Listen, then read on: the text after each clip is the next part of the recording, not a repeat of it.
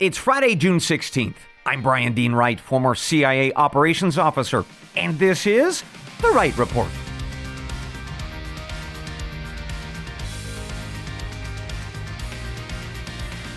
Hey, good day to you, ladies and gentlemen. Welcome to the Wright Report, your daily news podcast. Get out your maps, ladies and gentlemen, because we are going to go around the globe this morning talking about news and updates that impact America and the world. First, we start in California, where the mayor of Los Angeles is angry about the arrival of illegal migrants. I'll explain why that is quite strange. Second, we head to the country of Honduras, where the president there is growing quite close to China. We'll talk about why that is. Third, we jet off to the Galapagos Islands this morning. Area leaders have found a way to help save that exotic land and save some money. Fourth, we head across the Pacific Ocean to the island country of Papua New Guinea with some very good news, actually, for the U.S. military. Fifth, we stop in the African country of Uganda, where the Chinese government has stepped up, while the U.S. and Europe have, stepped out. Finally, we close out the podcast with news about a tribe in the country of Indonesia. They have some advice for us regarding Tuesday's report on digital exhaust. But first, let's get to our top story of the morning. The mayor of Los Angeles is outraged this morning.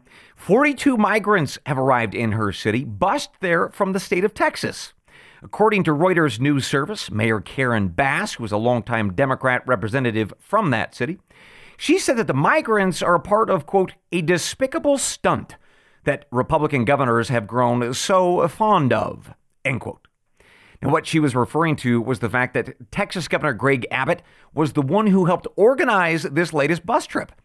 But to be clear, the migrants had told Texas officials that they would prefer to be in California, so Governor Abbott was simply happy to oblige. In fact, here is what Mr. Abbott had to say about this whole deal. Quote, Los Angeles is a major city that migrants seek to go to, especially now that its city leaders approved a self-declared sanctuary city status. End quote. And I'll tell you what, he's right. According to the LA Times, the City Council of Los Angeles voted 12-0 back on June 9th to codify Los Angeles as a sanctuary city. For what it's worth, Governor Abbott said that this is just the first group of migrants that he was going to be, assisting to realize their California dreams. More will be coming via bus next week. One quick opinion and piece of analysis to offer you.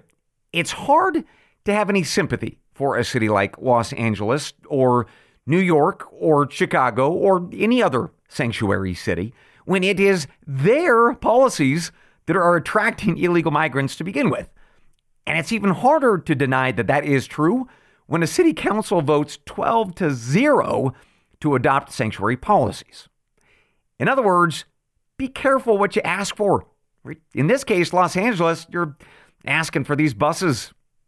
With that, let's move on from California to the Central American country of Honduras, where the president of that country is moving closer to China and further from the United States. So here is that news based on reporting from NPR, Reuters News Service, and the Sunday Times. And let's actually start with a little bit of history. About 10 million people live in Honduras, made up of mostly those with Mayan ancestry, but also a little bit of Spanish ancestry too. That's because Madrid colonized the area, only to be kicked out in the early 1800s. And from that point on, Honduras became a land that was dominated by an assortment of people and countries and businesses that were always at each other's throats. Right? The Mexicans, they took over for a little bit. Then some pretty heavy influence from U.S. banana companies and the U.S. government itself. And then for many decades, this country of Honduras was stuck in Cold War fights between the Soviets and the Americans.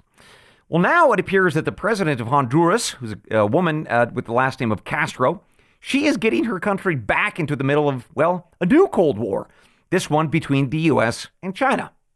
So earlier this week, President Castro traveled to Beijing to meet with China's President Xi, all to formalize diplomatic relations with that country.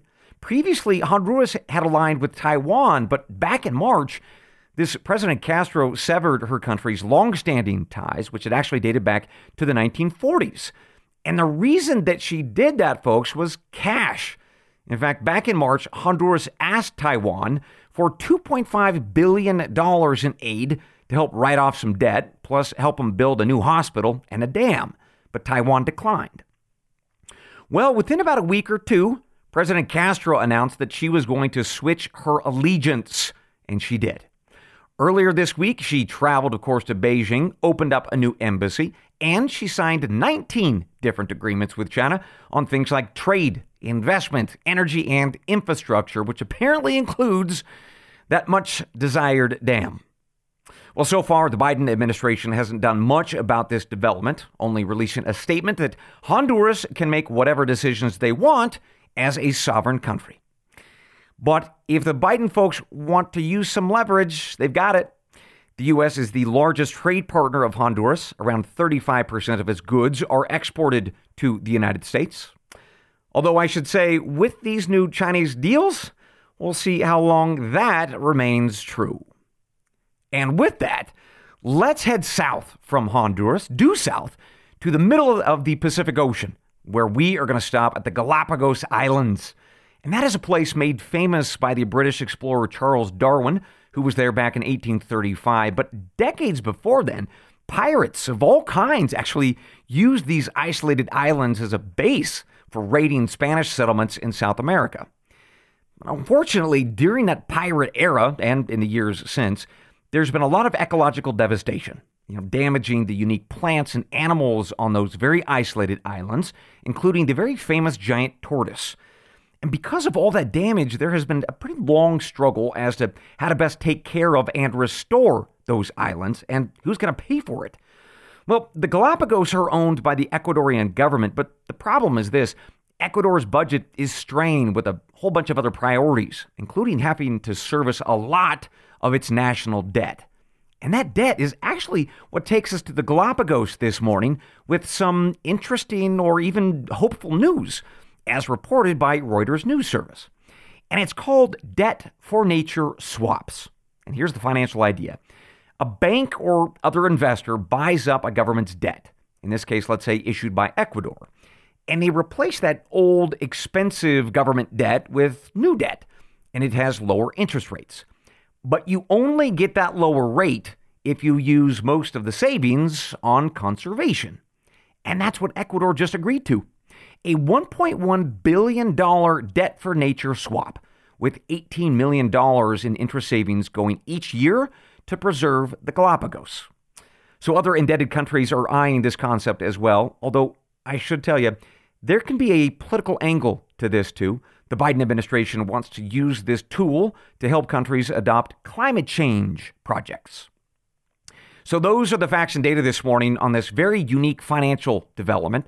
I'd like to offer you one piece of analysis and opinion.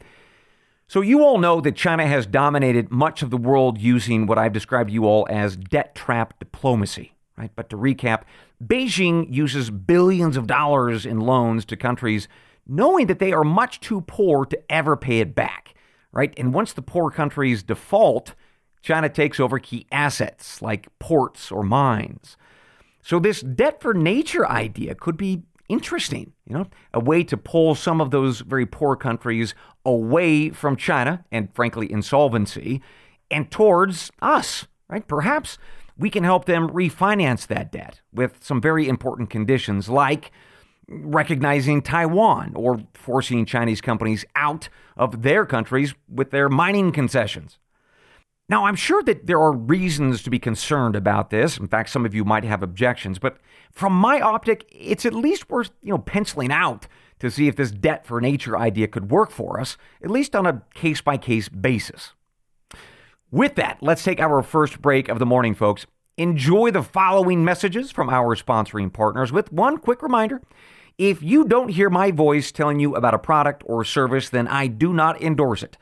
Instead, it's a message coming to you from your podcast platform based on who they think you are. We'll be right back. Folks, there are two things that I speak a lot about on the Wright Report. First, we live in a troubled world, especially with China and the prospect of war with Beijing. Second, I talk about America's obesity crisis and how important it is to find ways to exercise and eat well. Thankfully, I've got a solution for both. ArcSeedKits.com, a provider of high-quality heirloom seeds that give you food security and a healthy body. Now, some of you have asked me, Brian, why should I pay a premium for heirloom seeds when I can buy cheaper stuff from online outlets or big box stores? Well, ARC seed kits give you the type of seeds that our grandparents had, right? You can save seeds from each year's garden crop and replant them year after year. Plus, ARC seed kits have all of the variety you need, folks. Listen to this. 6 types of beans, 4 types of squash, 7 tomatoes, 2 corn, 2 peas. Whoo! Don't even get me started on the root crops, like beets and rutabaga and carrots. So all in all, we're talking about 65 varieties of fruits and vegetables. And here's the best part. These seeds come from a family-owned farm in northern Michigan. No mystery seeds that you might get from an online or big box store. So do yourself a favor and buy the all-in-one seed kit. Go to arcseedkits.com. That's ARC, like Noah's Ark, arcseedkits.com. Enter Wright as a promo code, that is WRIGHT, and you will get 10% off your order. So be prepared and invest in food security. Go to arcseedkits.com today. Welcome back to the Wright Report. Let's continue with our briefs this morning. Leaving the Galapagos, and we're going to head west, about 7,300 nautical miles, give or take, to the island country of Papua New Guinea. I spoke with you all about this country back on May 23rd when we discussed the battle for the Pacific, which of course is the fight between China and the U.S. for influence and supremacy amongst the 14 island nations that make up this region.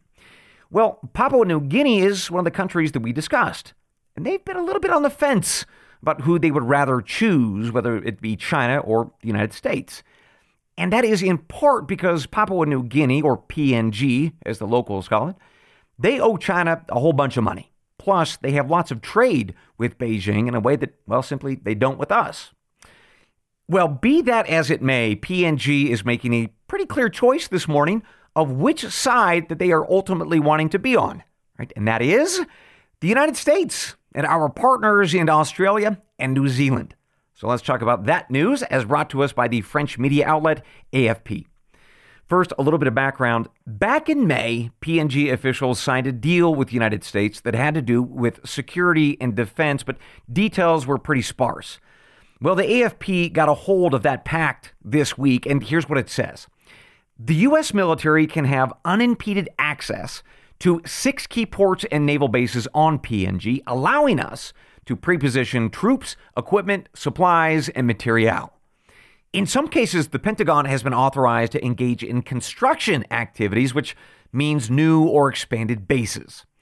For my history buffs, you know that this news isn't really new news, at least in some ways. Back in World War II, PNG was one of the largest U.S. bases in the Pacific, with 200 ships at anchor, and that included 6 battleships, and they were used to retake the Philippines from the Japanese. Well, as you can imagine, China is not happy about this news out of PNG. They released a pretty angry statement about the U.S. escalating tensions. But I'll tell you, part of their anger is because Beijing had been trying to get this exact same kind of deal for its own military. But obviously they lost out. Plus, they're going to have to wait a while to try again. PNG agreed to this deal, which lasts for 15 years. So those are the facts and data this morning. Just got one piece of opinion and analysis to offer you here. We need to tip our hats to the Australians this morning and our friends in New Zealand. Right? They have been doing a lot of groundwork for years to pull PNG away from China, and it looks like it paid off. So to our friends down under, much obliged. With that news, let's keep heading west from PNG. We're going to head all the way across the Indian Ocean to the African country of Uganda. Now, this morning, we've got news that China has stepped in on a very important oil deal after only Western countries and banks had pulled out. So here's that news brought to us by the South China Morning Post.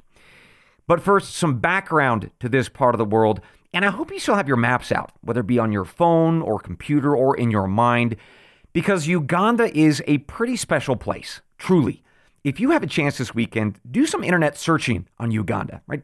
Check out the mountains and the volcanoes. They've got tropical rainforests and savannas, swamps. They really have it all. They've also got some pretty incredible wildlife, including some mountain gorillas. in a park that is wonderfully named the Bwindi Impenetrable National Park. Say that 3 times fast.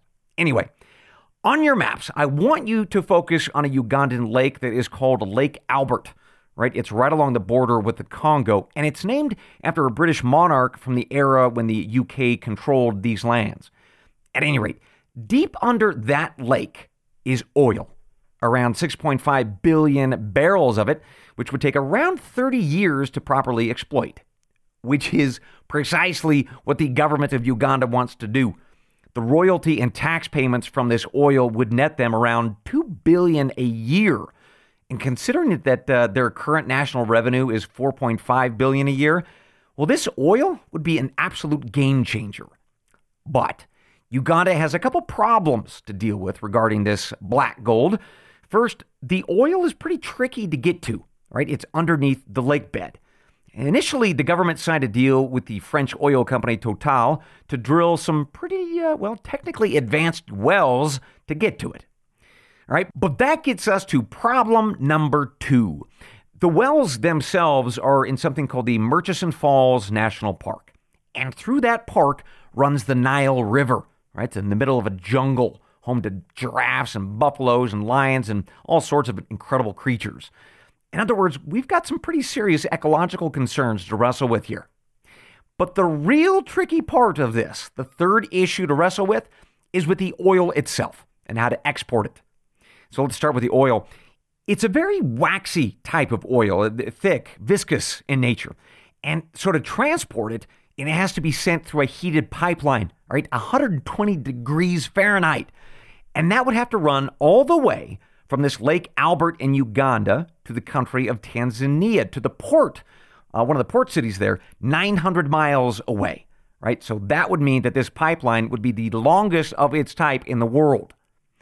So taken together, we have a pretty complicated oil project that is going to require a lot of technical expertise, a lot of care for the land and the animals, and a whole bunch of money, all right? $5 to $10 billion all in for the construction. Now, to date, there have been a few different partners to help with that financing and the technical expertise that's needed. I mentioned the French oil company Total, but the government of China has also stepped in. They're leveraging their state-owned company called the China National Offshore Oil Corporation. They got an 8% stake in the deal, right? And that takes us to our news this morning. 25 banks in America and Europe have announced that they are not going to lend a single dollar or euro to this project, right? The lenders made their decision after pressure from environmental groups who said that climate change was far too serious of a concern to underwrite this project, not to mention all the ecological damage that it might cause.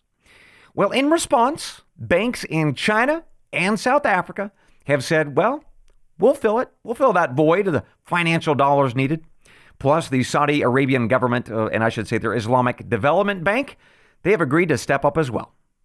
The next big question, though, is what the French oil company Total will do, right? And that's because they're facing pressure to sell their 62% stake in this project, right? No word yet this morning if they're going to cave to the various environmental and banking groups and their assorted demands, but it is definitely something worth watching. And to explain why that is, let's pivot now from facts and data to 2 quick pieces of analysis and opinion. First, this deal is going to get done, right? So as the West pulls out and China moves in, we lose key relationships and our reputation, at least in this part of the world. And that's worth weighing as we focus instead on climate change.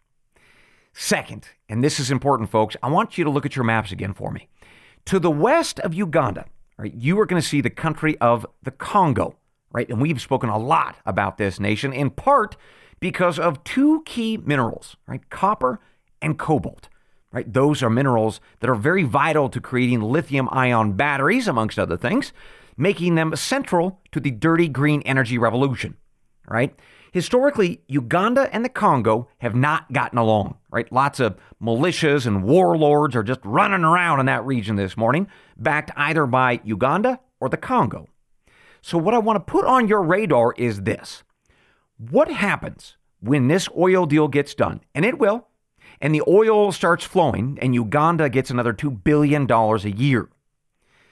Well, as you think about what might happen in that scenario, let me tell you, if you were the president this morning and I was advising you, I would say that they're going to use that $2 billion to create some trouble in the region. And I'm talking about military trouble. And we need to be thinking about that, most especially building a closer relationship with Uganda's President Museveni, who, just to be very honest with you here, he's a dictator, but he is aging. And there will be a fight for what comes next when he dies, to include the possibility of his son taking over the country. In other words, Mr. or Madam President, this oil project in Uganda is not just about oil or Uganda. It could have profound impacts on the global supply of things like, yes, oil, but also and most especially things like copper, cobalt, and another mineral called tantalum. That is also found in this region, and it is also critical for the batteries that power the dirty green revolution. So, my counsel to you once again, Mr. or Madam President, is let's pack our bags. Let's go to Kampala, which is the capital of Uganda, and let's see if we can make a deal. With that, ladies and gentlemen, we conclude this morning's episode of The Wright Report. But I've got one more thing before I let you go, so enjoy this next break, remembering that if you don't hear my voice on these next messages, I don't endorse it. We'll be right back. Welcome back to The Wright Report with one more thing before I let you go. On Tuesday, I briefed you on something called digital or data exhaust, right? It's the electronic signatures or evidence that you leave behind as you go about your day using your phone or internet or electronic gadgetry of whatever kind. Now, some of you have written in offering up suggestions on how to hide or otherwise escape from the data brokers who vacuum up all of that data that you leave behind, which, just to refresh our memories, that data is worth billions of dollars each year. Well, as we all think about that, I want to tell you about one good suggestion that I received. Well, actually, I didn't really receive it, in part because the people who gave me the idea don't have email, phones, or any electronic gadgetry of any kind. So, here's that story and the suggestion as reported by CBS News.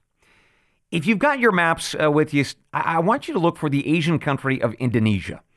And on the island of Java, there is a group of inhabitants called the Baduy people, right? To say that these folks live simply would be an understatement, right? They have no electricity, no vehicles, and they reject education. They live off the land. And by the way, they only use very simple tools, no plows or machinery of any kind. Well, within that is another group of the Baduy people. It's called the inter-community or inner community. And they go even further with their austerity, and that includes never speaking to foreigners. So for that reason, they're often called the Amish of Asia. At any rate, 1 week ago today, these folks formally asked the Indonesian government to remove some nearby cell phone towers to ensure that no internet service could be accessed by anyone in the region, right? They want to block phones or any devices that have been, well, snuck in. And that's because they are concerned about the morals of their young people. Well, the government of Indonesia has heard their concerns, and they have apparently agreed to the request. They're working on next steps to remove the cell phone towers and otherwise block access.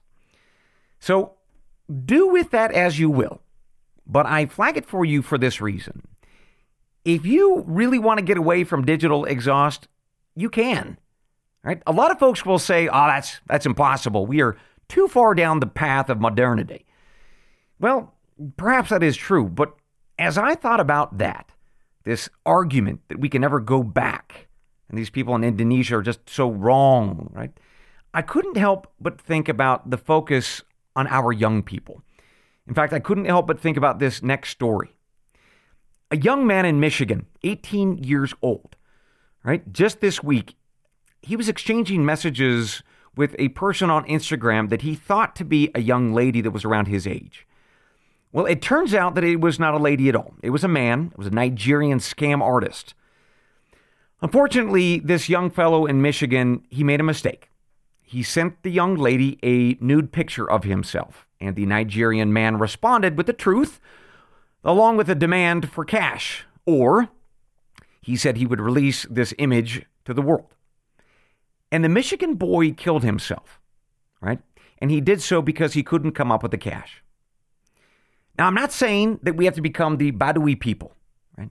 But I want to give us all permission to start talking about the modern society in which we live, right? We don't have to live with the devices and the tech companies dictating our futures or controlling or manipulating our lives with things like digital exhaust and data brokers. And yes, I realize that part of me saying that means that, well, we might not have any more podcasts, no more Wright Report. But you know what? That would be okay, because we will find other ways to reach each other. For instance, I personally would not mind if we go back to the era of Paul Harvey and the old AM radios, right? Because those were some pretty good years. If we could get them back, we just have to channel our inner Badui people and demand it. At any rate, just something to think about this weekend.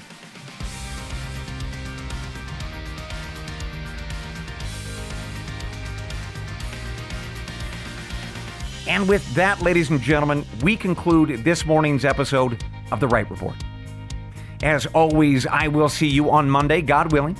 Until then, I leave you with the creed of every good spy and every wise American. They're the words from the Gospel of John, chapter 8, verse 32. And you shall know the truth, and the truth shall make you free. Good day.